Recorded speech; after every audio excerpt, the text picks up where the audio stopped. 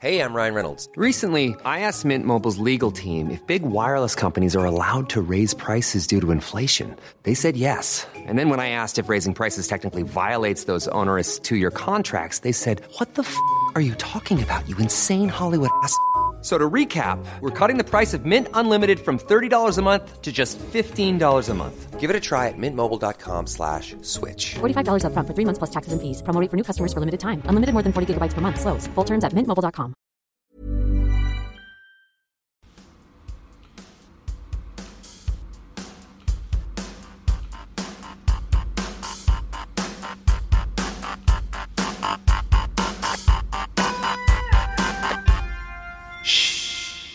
Have you heard the noise? All I know is it feels good. Hello, good evening, good afternoon, good morning, wherever you may be, and welcome to the MMA Shower, sponsored by Hatton James Legal. That's Hatton James Legal. For all your employment law needs, please go to hattonjameslegal.co.uk, hattonjameslegal.co.uk. And for all your podcast needs, to get your podcast fix, go to srbmedia.co.uk. That's srbmedia.co.uk, king of podcasts, and you can get pretty much any type of podcast you're wanting to get into or wanting to listen to, from football, soccer, speedway, music, darts, some wrestling, pretty much any type of podcast you can think of to get your weekly or monthly podcast fix. Okay, in this month's MMA Shower podcast, we're going to be talking about, or previewing UFC 257, which is Pointier versus McGregor 2. Just before I get into the main body of the podcast, I'd like to give you the details on how to contact the show, and as all your comments and questions are always welcome, so please do that. The MMA Show 7 at gmail.com, the MMA Show 7 at gmail.com. Twitter handle is at the MMA Shower, and the Facebook page is Let's Talk MMA. In particular, we've had a few questions and comments through Facebook, so keep that coming. Yeah, so this month's episode is a preview of UFC 257, January 24th, which is just over 2.5 weeks. This is pre-recorded. And that is in Abu Dhabi, Yas Island, as a good percentage of the the shows, the MMA shows and the UFC shows were from last year due to COVID-19. So it looks like that is repeating itself. It looks like it's going to be Yas Island, Abu Dhabi and Vegas for the foreseeable future. I would probably say for the first 6 months of this year. At the best optimistic guess, but let's hope it may improve quicker than that. Yeah, so this month's episode is Pointier versus McGregor 2. We'll look more into the state of the lightweight division, in particular due to Khabib retiring, and I'm putting that in inverted commas, but you obviously can't see that, and how that provides the sort of division, probably one of the best, most talented division, I would say, in the UFC's weight divisions. But how does that throw the cat amongst the pigeons, and does it give opportunities where maybe 6 months ago there wasn't an opportunity? So we'll go into that into quite a lot of detail. And to introduce my regular guest and co-host, it's Matthew Penny from Purely MMA. Good afternoon. Good morning, Matt. Good afternoon. What a roller coaster of a ride the past year has been since our last Conor fight, and it's crazy to think that I was definitely thinking about flying over to America for the next Conor fight that was going to happen. God, that just seems like a world away, thinking about flying to America and stuff now. But hopefully, the last stages of this year, hopefully we'll all be able to fly somewhere a bit more freely and hopefully see some live MMA. Yeah, absolutely. I can only just echo that. And so moving on to the podcast, I think what we'll do is we'll look at this state of the lightweight division, and the permutations, the connotations of Khabib retiring. But let's get your view. Is he, in your mind, retiring, or is it was a ploy to get a bigger fight, bigger money, or maybe just he felt that way at that time? Yeah, I think he meant it. It was a very emotional couple of weeks around that last fight, and the whole thing was that his mother wanted him to retire because, you know, it was a thing between father and son, and she didn't want it to continue. But I think everybody knows that his dad wanted him to go 30-0, and I think for him that will weigh heavily on his mind. I think a big fight to end his career would be important to him. I think. I think the fight everybody is expecting at some point is him versus GSP. And it would just tie off the career nicely. I know it's already tied off quite nicely at 29. I know it's a hell of an achievement, but there's now questions starting to prop up on social media of his early career. And if you look back at his Russian MMA fights, a lot of his opponents, I think they only had about 2 wins in his first 15 fights. So now it's coming out and people are saying, well, 29-0, that seems very inflated. You should go out and, you know, really beat a guy who's in the GOAT conversation. I'd like to see it as well because GSP is my personal greatest of all time. So that'd be nice just to cement that or pull that into question in my mind. But yeah, I don't think he's retired. Yeah, I think I agree with a good portion of what you've said. I think if he's coming back for 30-0, then the absolute legacy fight is GSP. And if it's monetary and still, you know, a legacy fight, but not as much as it would be if GSP is the opponent, is obviously still Conor McGregor. But I would put GSP as if he's really thinking of, you know, a legacy fight and maybe being talked about as one of the greatest of all time. Because there's 2 ways you look at it. You look at the numbers, and, you know, if you look at pure, hard, cold spreadsheet numbers, greatest of all time has to be John Jones. Then, I can't remember the order now, but maybe GSP, Anderson Silva, they were fairly close. Well, actually, Mighty Mouse, he's got to be up there as well. He might be second. But them guys are head and shoulders from a numbers perspective. But then Conor McGregor brought a lot of excitement, a lot of interest, and obviously 2-weight world champion, Daniel Cormier. So there is all these various sort of points to consider when you think greatest of all time. But for Khabib, I think 30-0 will be his goal. And like you said, at that time, the year he's had, you know, a horrible year personally for the family. He must have just thought, let's just go. But there's an interview with Dana White on YouTube or wherever for ESPN with Brett Okamoto, and Dana has said that he is going to meet Khabib in Yas Island, Abu Dhabi, in the next few weeks before UFC 257. So it'll be interesting. We may know more once that's happened in a couple of weeks. Yeah, and Khabib has tweeted about it, saying, "See you over there, Dana. Looking forward to it, and looking forward to meeting." I think in Khabib's head, I think the Conor fight is done. I think Khabib is very much a one and done kind of guy. If he beats you, that's done. You know, move on to the next one. If you look at it from any other kind of fighter's perspective, there's loads that he could do. There are other challenges that will come up at lightweight. He could easily go up to welterweight and compete easily with those top guys, I believe, and then fight GSP. There's so much he could do.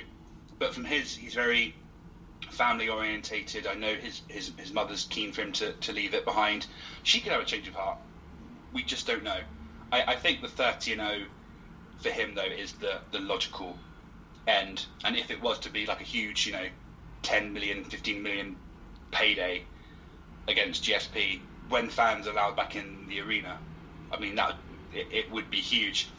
Because if we're talking about numbers, the Khabib, Gaethje numbers weren't that great.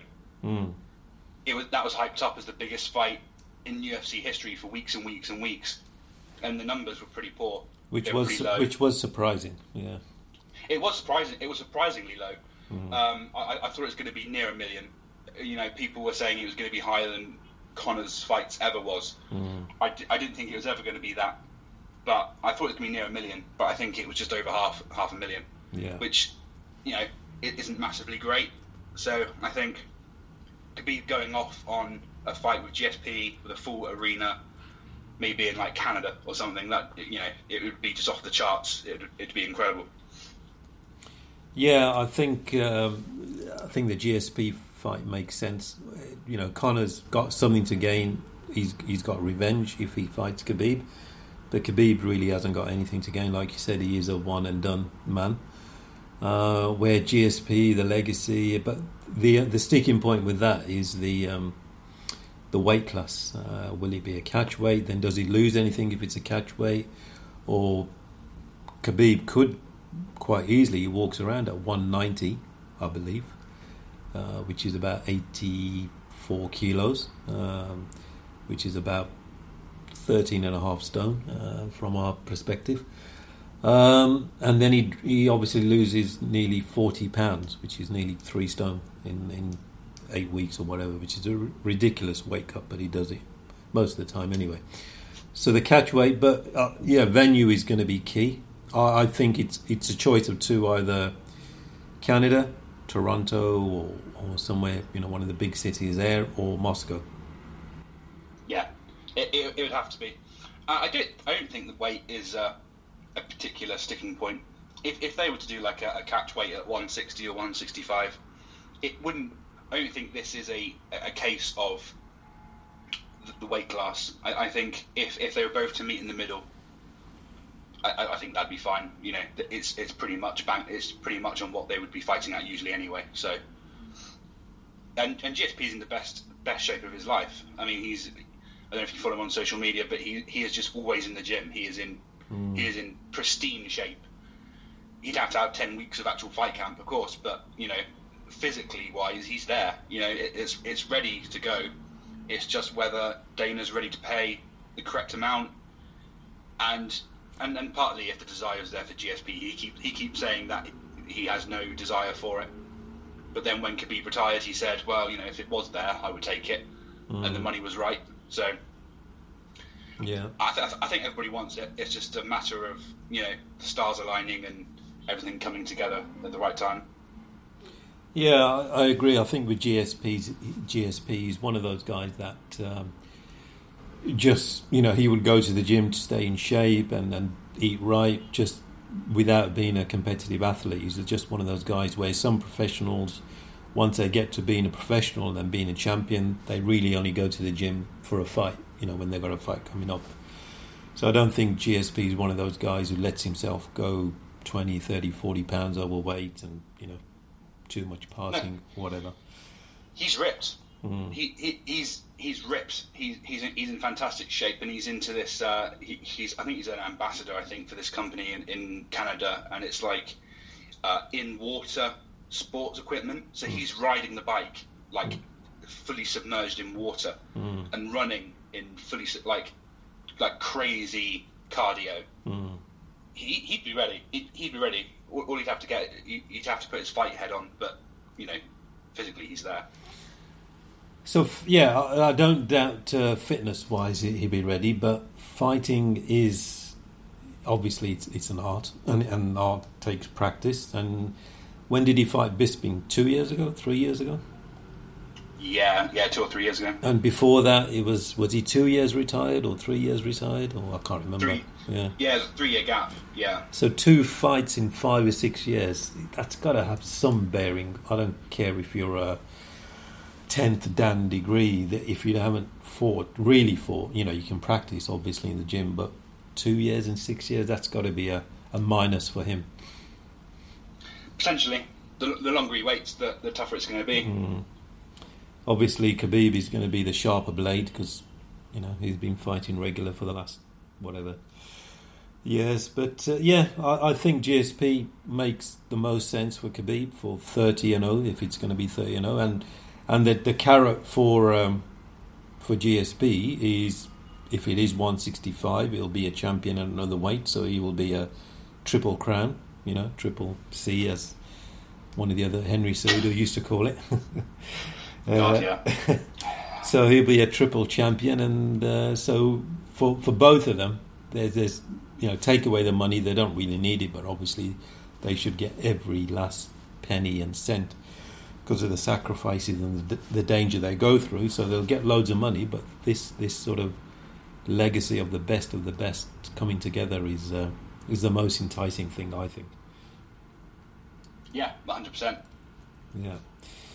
So that's Khabib coming back in. Let's imagine Khabib is retired, and in 2 weeks Dana says, I tried. I offered him 5 million, then 10 million, then 15 million, and he still said no. Fair enough.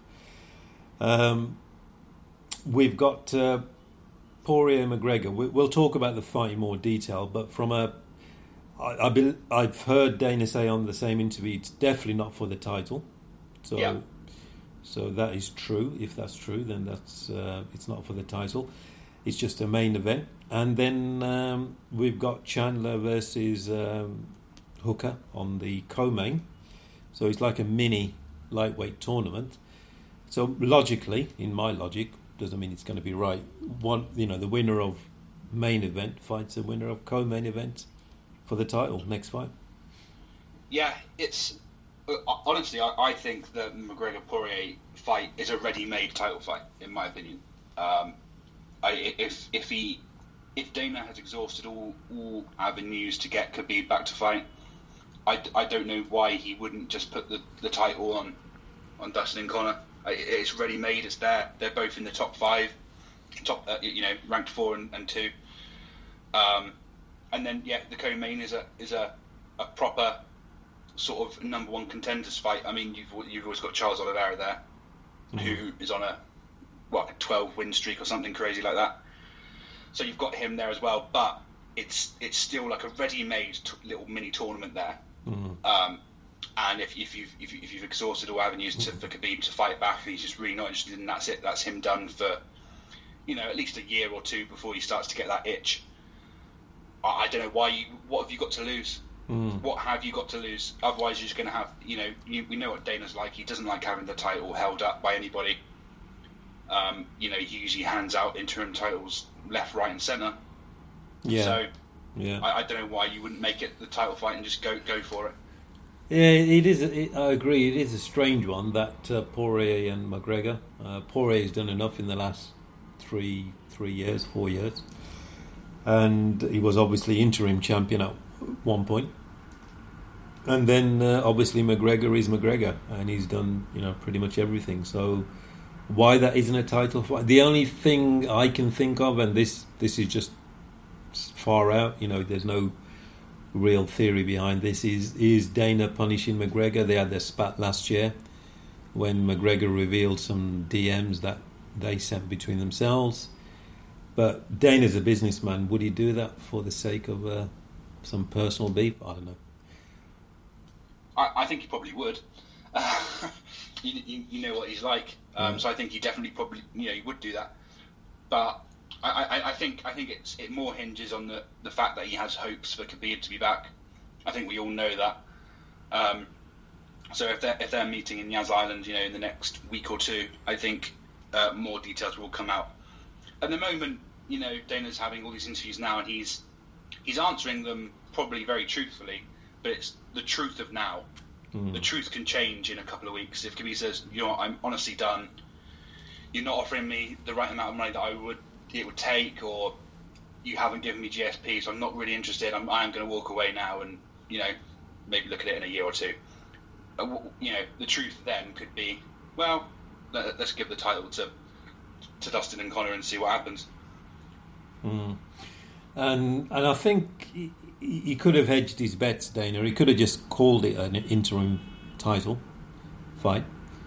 And regardless of what happens with Khabib, if Khabib comes back, then the winner naturally fights Khabib. And if he doesn't come back, then the interim gets bumped up to actual or real or whatever you want to call it. So it could have been done that way. But as of now, he's saying no, it's definitely not a title fight, and we'll see what happens in the main event and the co-main event then. Yeah, in the same vein of what I said earlier, it's a ready-made title fight, but in the same vein, it doesn't really need it. It's a very interesting fight on its own ranks, and once again, it's a second January in a row now. Conor has a main event with no title, just him carrying it, and I'm pretty sure. Linking back to what I said earlier about the Khabib pay-per-view numbers, the Conor Cowboy fight last January was, one of the best-selling pay-per-views of last year. It sold, 300,000 more than Khabib Gaethje, and that's with no title. So it just shows the drawing power of one man. Yeah, for sure. Yeah, he's still got it, even though he's not fighting for a title or fighting regular and everything else. But he's definitely still got the drawing power of pay-per-view. And the prices have gone up for pay-per-view. I think they used to be $60 and now they're $84 or $85, something like that. Yeah, I think so. I think because it's Conor, BT Sport have put it on pay-per-view in the UK as well, which kind of sucks. How much is it with BT? Is it still £20 or? I don't know. I haven't actually looked yet. I haven't arranged what I'm going to do. Have a quick look now, but it's usually around 20, 22, 23, 24, I think it is. Yeah, I think BT Sport will try to eventually go to a pay-per-view model. I don't think they'll get away with it in Britain. Yeah. No, I don't think so. And I think BT Sport, it's their coverage is great, and there's a lot of UFC programming that they put on when there's no fight on, which I quite like. So there's always something to flick onto. But they've got this agreement where they have to have a few box offices per year, so they're obviously going to pick the biggest ones. Yeah. Yeah, it makes sense from a business perspective. So, okay, we'll move on to the fights themselves. So we'll start with the co-main event, and we've got Michael Chandler, who's long time. I think was in Bellator for 10 years. He was champion. I think he was two weights, certainly lightweight. I can't remember if he was featherweight champion. Might have just been lightweight. And he's had some good battles with Pitbull, Fabrizio, and Eddie Alvarez. So he's definitely a warhorse. And but there's also Dan Hooker, who's immensely tough and very tall for that division, 6 foot, and quite rangy, and obviously got a long reach. So for Chandler, is he taking a step up? Would Hooker be a step up from a champion from Bellator? I think Ferguson would have been a step up. Khabib sure would have been a step up, and probably Poirier. But I'm not sure Hooker is a step up. What's your thoughts on that fight? I think that's a lot of people's thoughts about Hooker, and I think he's being underrated. I think Michael Chandler coming to the UFC, it's very, very similar to what happened with Ben Askren. Ben Askren was in Bellator and won, and for many, many years, and a champion in various promotions. I think he was even undefeated, I think, wasn't he? Then coming into the UFC, and the big question was, how's he going to hold up? And then he had a questionable win against a sort of gatekeeper of a division. This is a carbon copy of it, apart from the Chandler not being undefeated, but somebody who is very well known for one thing, and he's a great knockout artist and a great finisher, against Dan Hooker, who really should not be overlooked. He is a battle horse. Especially his past 3 fights have been absolute wars.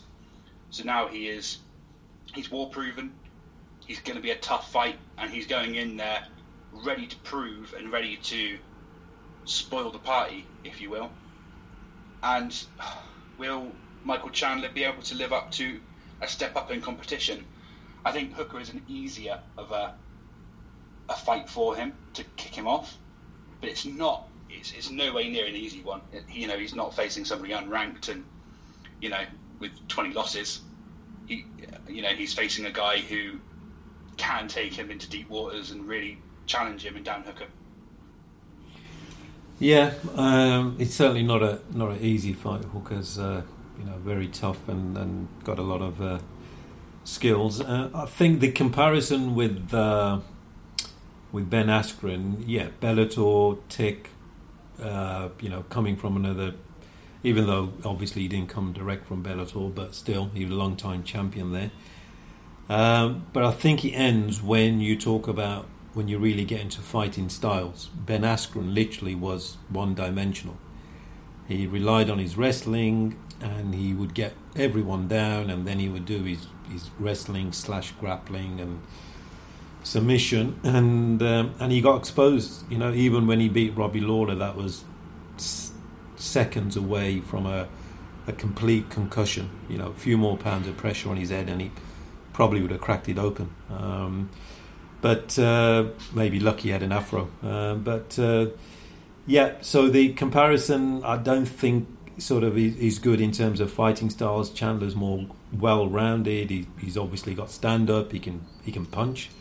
Agreed. Yeah. And Ben Askren, admittedly, I think when he reflected after the Jorge Masvidal knockout, when he got submitted by Maia, and then he retired. He said, for 5 years he couldn't do any stand-up because of injuries or whatever. So he realised that he was getting away with it with other fighters, lesser fighters, that you just used to walk up, grab them, have a bit of a wrestle, and then they used to end up on the floor. And he tried it in the UFC, and it didn't really work. So, but Chandler, he is definitely a warhorse. But is he taken too much damage? Like you said, the last 3 fights have been wars, and more than that, going back to Eddie Alvarez. How much has it taken out of him? And like you said, Dan Hooker is definitely not an easy fight. But when you compare him, it's an easier fight in inverted commas. Yeah, it's the last 3 fights being warhorse are meant for Dan Hooker. I mean, look at his last 3 against Poirier, Felder, and Quinta. They were decision. 2 of them were 5 rounds, 1 of them was 3 rounds, but they were all just absolute wars. There's no other word for it. Slugfests. Yeah. Chandler is definitely more well-rounded, and you'd probably say he's coming into the UFC in better shape and with more tools, definitely, to challenge. It's just that is the question. They're similar in terms of the fact they've both been away from the UFC for so many years. They've built this huge career without the UFC. Now, arguably a little bit later on in their careers, they're finally taking the jump and challenging themselves at the highest possible way. Can they live up to it? I think this is a war for Chandler. Hooker is not going to be an easy fight. He could have been given easier, but in the same vein, he could have been given harder. He could have been given like a Ferguson or a real top rank like a Charles Oliveira.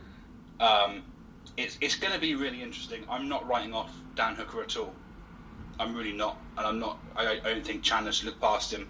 I think Chandler, for a while, he was looking at Khabib straight away. He was the backup fighter for. He was at Yas Island for 4 weeks training. Yeah, training and cutting weight, and he hit weight, and he was the backup fighter. So for a long time, when he came to the UFC, he was in that mindset of thinking, I'm going to get Khabib straight away, or I'm going to get literally a top guy.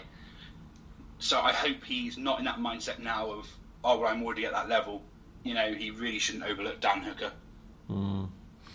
I think that he comes across as being way too professional to do that. He doesn't seem too arrogant, so I don't think he'll do that. But for sure, Dan Hooker's immensely tough. Yep, like you said, his last 3 fights have been just bloodfests and slugfests and literally toe to toe with Poirier. But I think Chandler might try to wrestle him a bit more. I'm not sure what Dan Hooker's defensive record is like, but being from New Zealand, you wouldn't think he's got 20 years of wrestling behind him like you do if you're from an American school, and if you've gone through the system, the college system, and if you've excelled, which Chandler has. So that may think, okay, I don't want to risk it too much, mix it up, do takes takedowns, and obviously do stand up and up against the cage, and then because and also what Chandler will be thinking of is the reach, because Hooker is 6 foot, and he's you can tell lanky arms, long arms. So maybe Chandler will try to do the takedown and get inside, and then try, his powerful left hooks and right hooks, and try to get on the inside. And the legs, don't forget, for Dan Hooker. A very established kicker, and that is going to be. That's always a good test. And if you throw a couple of Dan Hooker's kicks into the midsection, that's going to be. If you do that in round one, that might be a nice little welcome to Chandler and to the UFC, and say, right, how's that? you know what I mean? Welcome to the UFC. Yeah. Welcome to the UFC. Have a nice couple of kicks to the midsection and see how you cope with that. Because the reach is going to be large. It's 4 inches in arms. I'm not sure what the leg difference is going to be. But yeah, the danger with kicks against an elite wrestler is sometimes that they can catch you. Yeah, and take you down. So will that play into his mind? But certainly, he's a powerful kicker and he's got the reach. So if he gets his jab going, following up with a right straight down the pipe, he showed a lot of power against Poirier. I think he nearly finished him in one round. Lucky the bell went. And so yeah, I agree. It's not an easy fight for sure. It's an easier fight if you compare to. He could have got Ferguson, could have got Khabib, could have got Getche, could have got Oliveira. But when we say easier, we're talking by a few percentage points, not like a huge gap. But no, it's a very, very tough test for Chandler. And if he wins, and if Khabib stays retired, then he's probably going to be fighting for the title later on this year. Yeah, I would think so. I think Dana has been keen on pushing Chandler into a prominent spot in the company from day one. So I think with one win, It's that time of the year. Your vacation is coming up. You can already hear the beach waves, feel the warm breeze, relax, and think about work. You really, really want it all to work out while you're away. Monday.com gives you and the team that peace of mind. When all work is on one platform and everyone's in sync, things just flow. Wherever you are, tap the banner to go to Monday.com.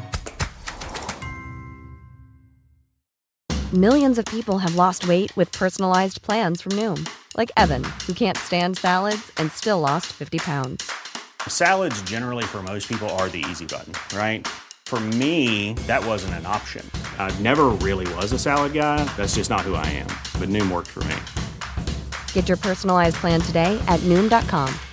Real Noom user compensated to provide their story. In 4 weeks, the typical Noom user can expect to lose 1 to 2 pounds per week. Individual results may vary. He'll be pushed up to a title contention kind of in the rankings. Maybe a fight against Oliveira next as like a real number one contenders fight down the line. Yeah. This sort of talk about mini tournament, it seems a bit fair on Oliveira with his last performance. It's very unfair, and that's why I said earlier on. I mentioned it. He can't be forgotten because he's on an incredible win streak, and the people that he's defeated along the way are very good. And really, in a less cramped division, he would be the no question number one contender. But because this division is so, not only is it crammed forward, then you've got the mega star power of Conor's name there next to you. It's tough to push your way through and get a title fight over him. Yeah, absolutely. The Conor effect, or the McGregor show, as he used to call it, is still in town. Yeah, and you can't ignore that because, like you said earlier, the pay-per-view numbers speak for themselves and ring the tills for the UFC shareholders. Yeah, I think just to sum up the fight for me, I think Chandler needs, without putting much pressure on him for having a win, I think he needs a complete performance. He's been pushed to a newer. I'm sure most of UFC fans and watchers will know of him, whether they know of him very well. But Chandler needs to have almost a complete performance. He can't have a Ben Askren sort of lucky, referee questionable win. He can't come out with that. If he comes out with that, he's going to be in the same spot. And I think that's what happened to Ben Askren. Even after that, I know he got the Masvidal fight, but he was, after that fight, there was just lots of questions around him already. There was no definitive answer about what he's going to be in the UFC. Chandler needs to almost come in and show off his wrestling a bit, because he's got the collegiate wrestling in his background for years and years and years back in school. He needs to show off a bit of that. He needs to show off his striking. He needs to show that he can hang with a tough striker and a tough kicker with Hooker. He needs to show that he can hang with him, and then have a finish. It's got to be a dominant statement, hasn't it? Yeah. He needs to show a bit of everything in one fight, because if he shows a bit of everything in one fight and he comes out with a finish win, then a whole new audience are going to be like, right, that's what he's about. We've seen him have a bit of a war with Hooker. He's handled it. He's wrestled with him. He's looked good on the mat, and then he finished him. Yeah. So, without putting pressure on the guy, he's not going to be listening. But he needs not just a win, but he needs a good win. Yeah.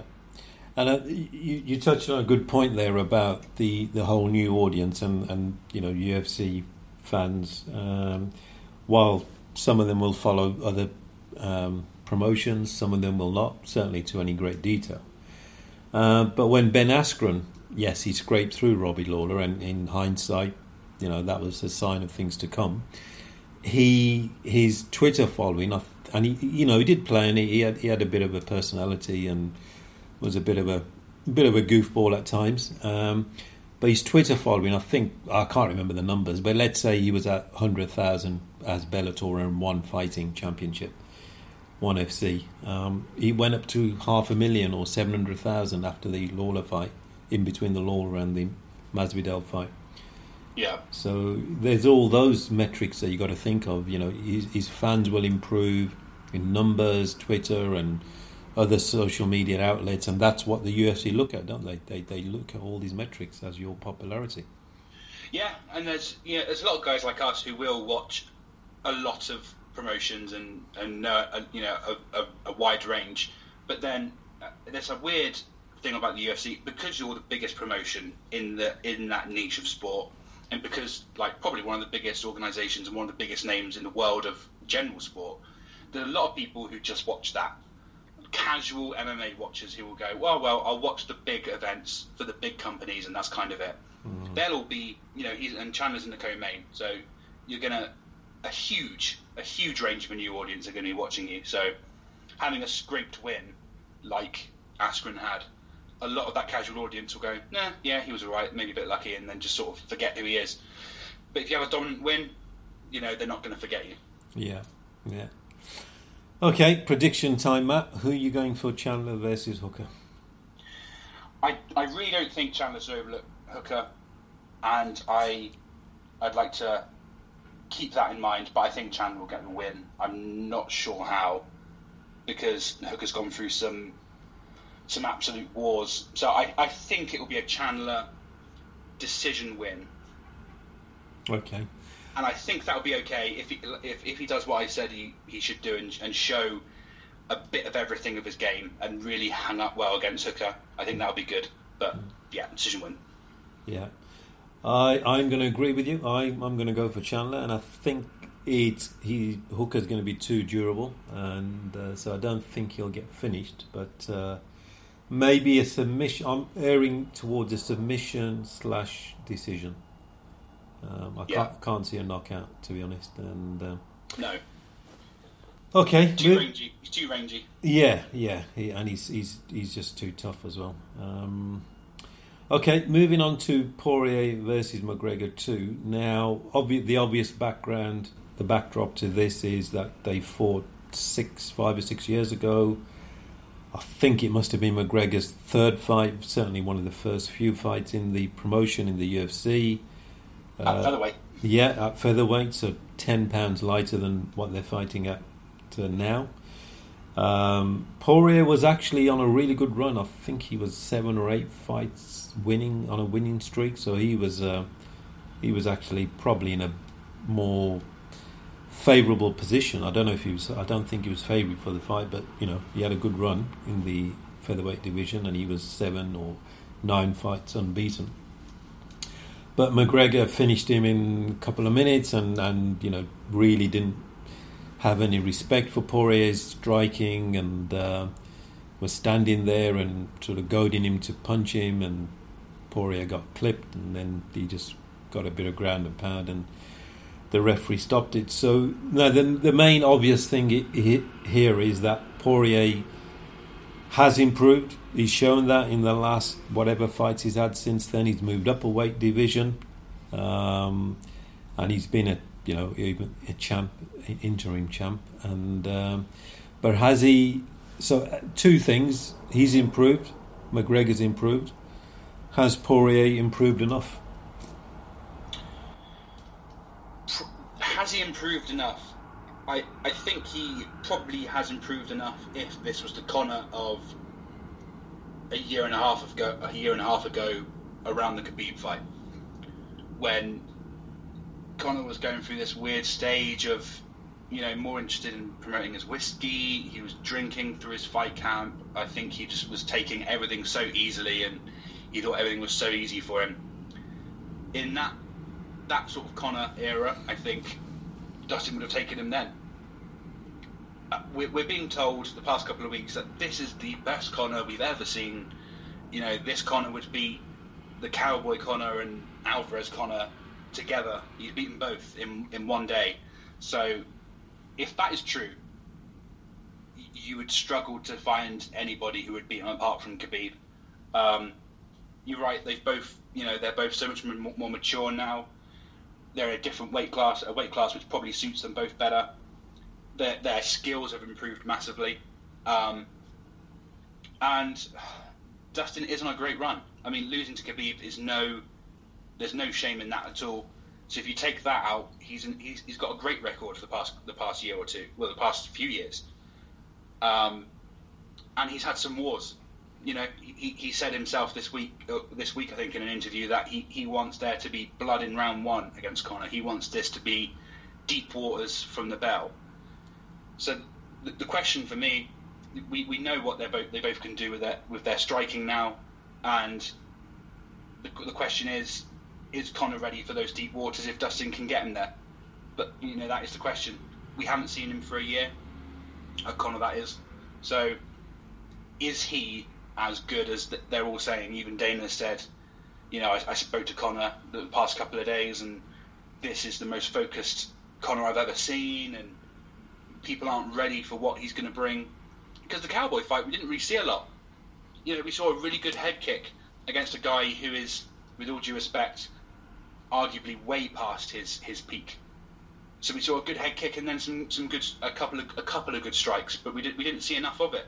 So there's still a lot of questions flying around about how good Conor is, and if he's as good as everybody says he's being at the moment. Yeah, and the point you finished on, that's where I was going to come in at first, was I'm not sure what assessment I can make on Conor's fight with Cowboy, because he was at 170 pounds, and Cowboy's literally not done that much at 170 pounds.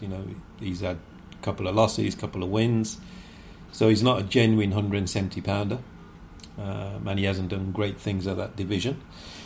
And also the way Cowboy's been in the last few fights. When the Ferguson fight was obviously at 155, and he was pretty bad in that fight. So like you said, he's past his bets. So McGregor doing what he did was good, but against who?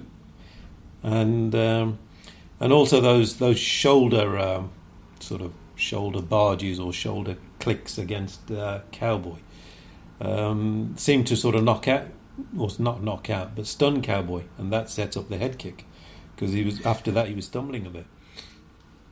Yeah, and do you know what? Those shoulder strikes were lauded by the commentator, saying I've never seen that before, and it is odd, but it was just Cowboy was it.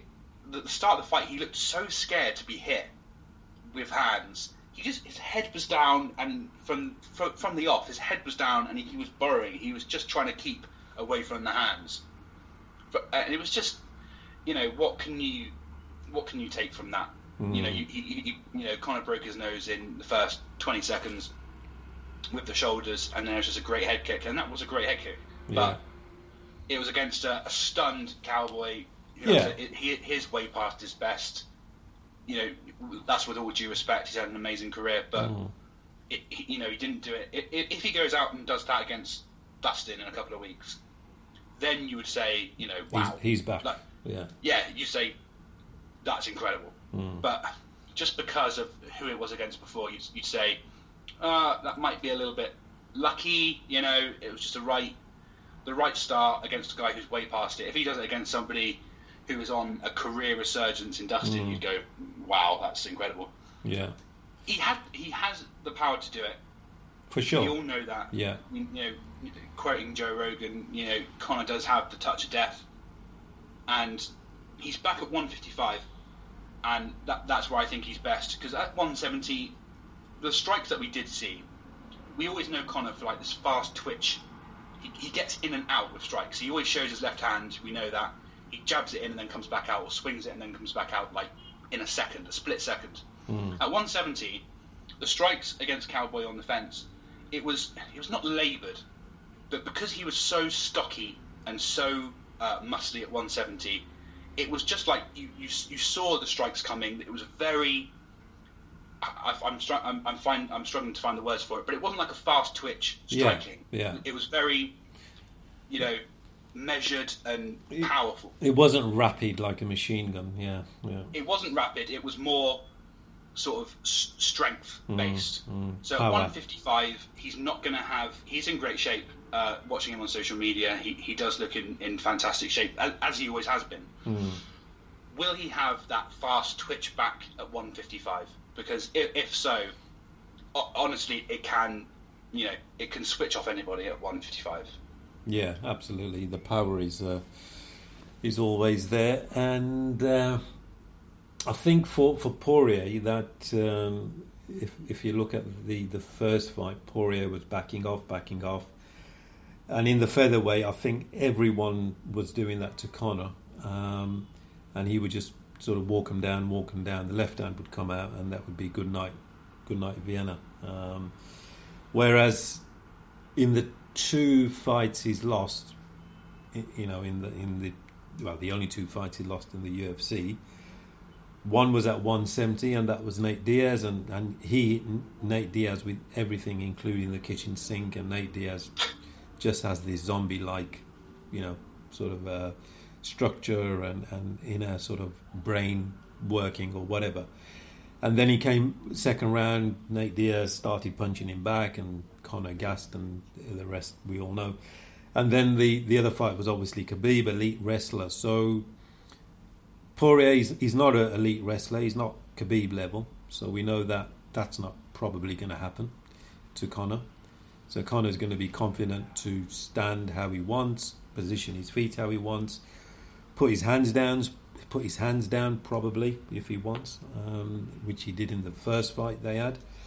But also Poirier, now he is powerful, but he's not a knockout artist. So can he do what Nate Diaz did to Conor? But that was at a different weight class. Yeah, he's the main thing. We're saying this word a lot in this podcast, but it's a fight card of war horses. It really is. Dustin Poirier is more of a war horse. He's got more volume of striking because he hasn't got a zombie-like quality. He's just got a very high durability. But he hasn't fought somebody with Conor's striking prowess, I would say. And you know, what about where would you put Justin Gaethje against Conor in striking?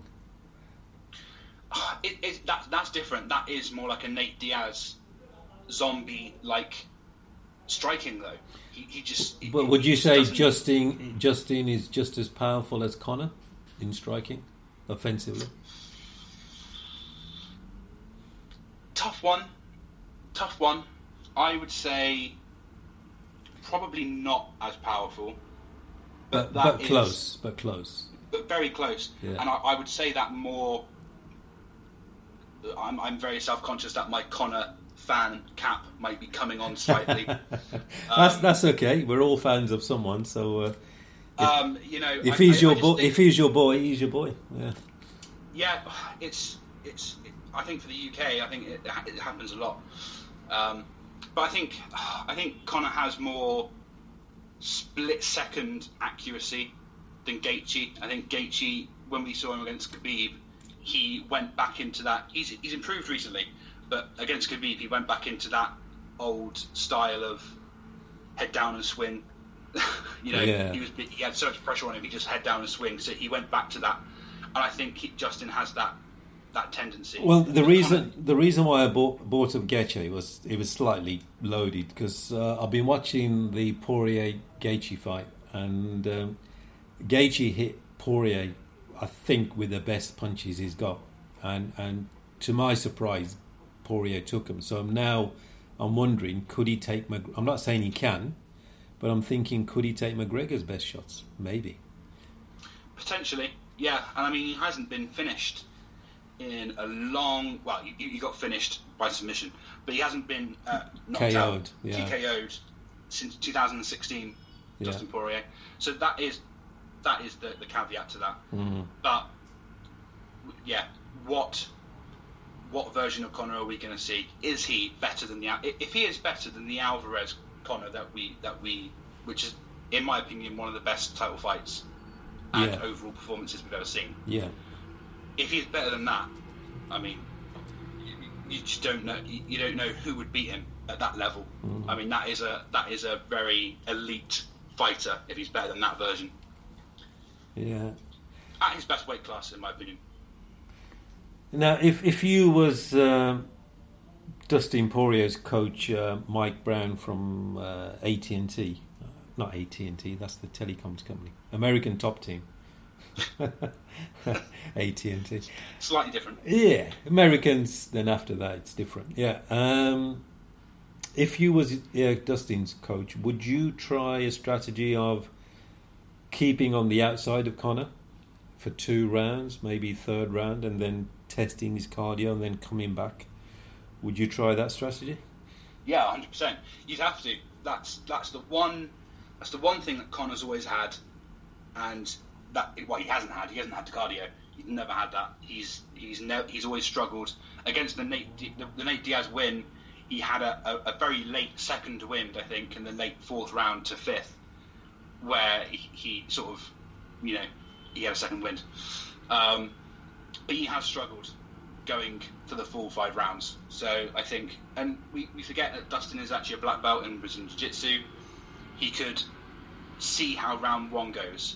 If they're both bloodied up and, both gassing along their last legs, he could go and take Conor down. Again, we know he's not going to be amazing at it. He showed some decent takedown defense against Khabib, but we haven't seen anything definitive. So that's his two things against Conor. Take him down, and he's not as good because he can't throw hands, and take him into deep waters, and that is something that Dustin is he's a warhorse. We know he can do it. Yeah, I think the only risk with that strategy for Dustin is he while he's circling or keeping the distance, he can't be on the back foot for too long and on too many occasions. He has to gain Conor's respect, because Conor he'll remember his dominant performance, although it's 6 years ago, but in his mind he'll still be like, well, I walked this guy down, he threw 4 or 5 punches, and I think he did connect with Conor a few times, but he didn't gain Conor's respect. So if you are going to circle and try to take it to round 3 and 4 and maybe 5, you've got to be in there for a minute and a half of the round. It's a 5-minute round. You've got to be sort of coming in and out and gaining some respect, otherwise Conor will walk him down again. Yeah, and that's what Alvarez did. He stayed on the outside, and Conor just said, right, I'm taking the middle and I'm just going to walk you down, cut off the angles and pick you apart. And that is what, again, if he is at that level, if he is that kind of better than Alvarez version of McGregor, he will do that even more efficiently this time. You've got to gain some respect. And Dustin said in an interview this week, like I said, that he wants blood from round 1. He wants the deep waters from the first bell. That's probably going to be a good fallback for him. Just go back to that warhorse mentality and take Conor to really deep waters, gas him out early, because you'd probably say that Dustin has a slightly better gas tank. Yeah. Okay, prediction time. I think you're going to go for Conor. Yeah, I'm going to go for a Conor knockout win. Which round? First couple of rounds, 1 or 2. If I'm going to buy into the hype. Dana is telling me that this is the best Conor. Conor said Connor's tweet literally was, if I could face, the Alvarez version of myself and the Cowboy version of myself at the same night and beat both of them. So I'm going to buy in. As a Conor fan, I like this version of Conor. I've always said it. The Conor against Khabib I didn't like because he didn't look interested. He looked like he was taking it too easy. He was drinking. This version of Conor, the one who's focused, on the right path, there's nothing not to like. I also like the fact that he's sort of a bit more respectful nowadays, and there is a little bit of spice between this with Dustin, because in the first fight they hated each other, didn't they? Yeah. There was a lot of animosity in the first one. So this is a nice little build. I'm going to look forward to the week leading up to the fight.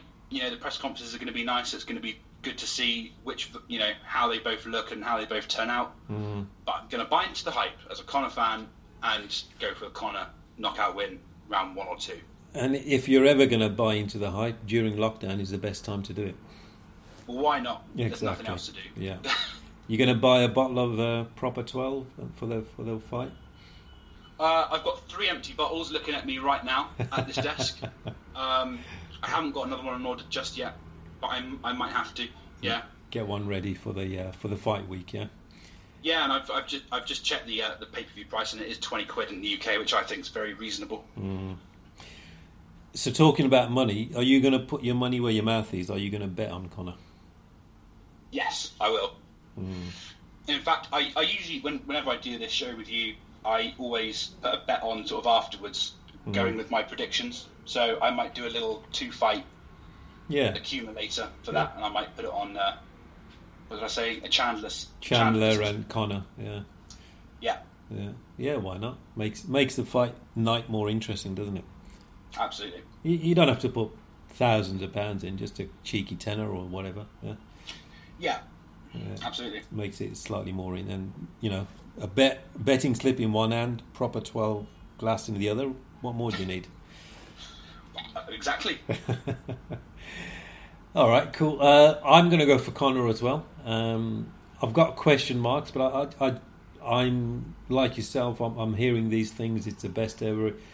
I think Conor's motivation is to get the belt back, lightweight belt back. So I think he's genuinely motivated this time. I hope he is. So he's not doing it for the money. That's obvious. So he's still got this fire in his belly about winning a championship, being in the UFC. Okay, there's no fans, but obviously in other ways he gets the adulation of media and everything else, and he obviously enjoys it, and he excels at it. So why not, indeed? So I think if I'm going to go first 2 rounds that Conor will KO Dustin.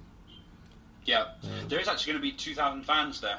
I don't know if you saw. Yes, correct. There is going to be selective fans, through a process, Yeah, they put the tickets out on sale the other day, and it sold out within 13 minutes. So surprise. Yeah, absolutely. Yeah. It's I'm not sure what the cases are like over there, because Dubai has just been added to the UK's no travel list and various countries in that area. So I'm not sure if I don't know if it was on sale to international fans. I'm guessing it was just to local. No, I think it was just in country. Yeah, in the UAE. Okay. Maybe just in Abu Dhabi. Maybe. Yeah. Because I don't think they encourage people. UAE, like the United Kingdom, is a number of countries, 7 countries. Yeah. So I don't think they encourage driving cross border. Okay. I think Conor's already out there. I was concerned for a while, but I've been reading about his fight camp, and he's been in Portugal and Ireland, and now he's in. Is Dustin Poirier out there? I'm not sure, but Conor definitely is. Because he put out a post about 5 days ago saying he's flying over there now. In his private jet, probably. Oh, probably. Why not?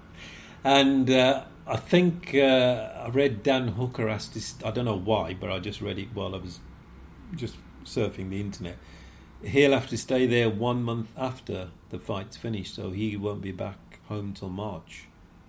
Yeah, I did see that. Because I think it happened to Volkanovski, I think, last year. Do you know because of the rules in Australia and New Zealand? I think so. Yeah. I think it was Volkanovski, or I'm pretty sure it's him. It might have been Dan Hooker again as well, because a lot of them. Could he have been Israel Adesanya? Because he's from New Zealand, isn't he? Yeah, I think a few of them did it. Yeah. A few of them posted pictures of being in they had like a whole facility for UFC guys coming back. Yeah. And, they had their families on one side of this like 6-foot cage. Yeah. But they could only see them through that. So.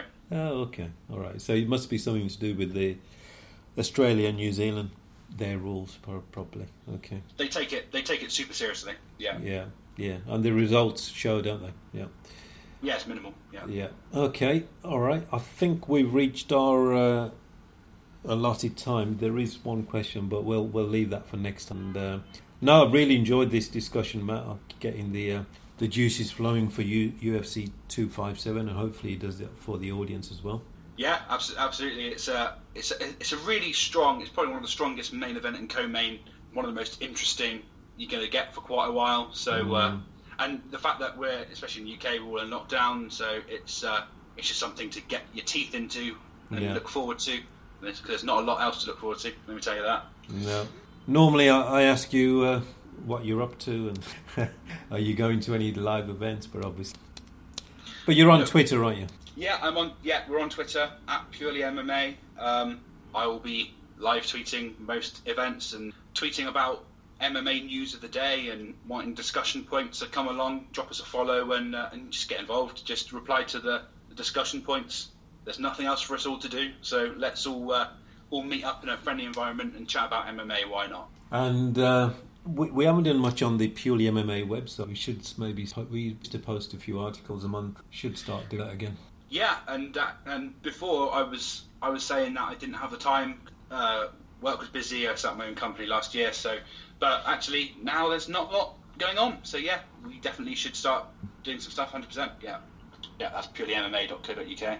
Fantastic. Thank you very much, Matt, for being on, and it's a pleasure. Co-host, and it's a pleasure talking to you. And just to finish off, contact the MMA show 7@gmail.com. Sorry I couldn't get to your questions, but we'll do that next month.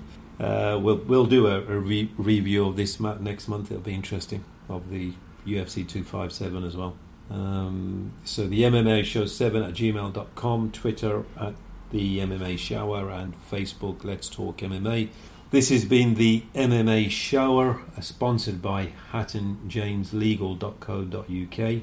That's hattonjameslegal.co.uk for all your employment law needs. And if you want to get your podcast fixed, go to srbmedia.co.uk, srbmedia.co.uk, King of Podcasts, and you can get all manner of podcasts: football, soccer, speedway, music, etc., and all genre music, whatever you may be into. So good evening, good afternoon, good morning, wherever you may be, and thank you for listening, and enjoy the festive MMA fights coming up in the next few weeks. Thank you. Bye.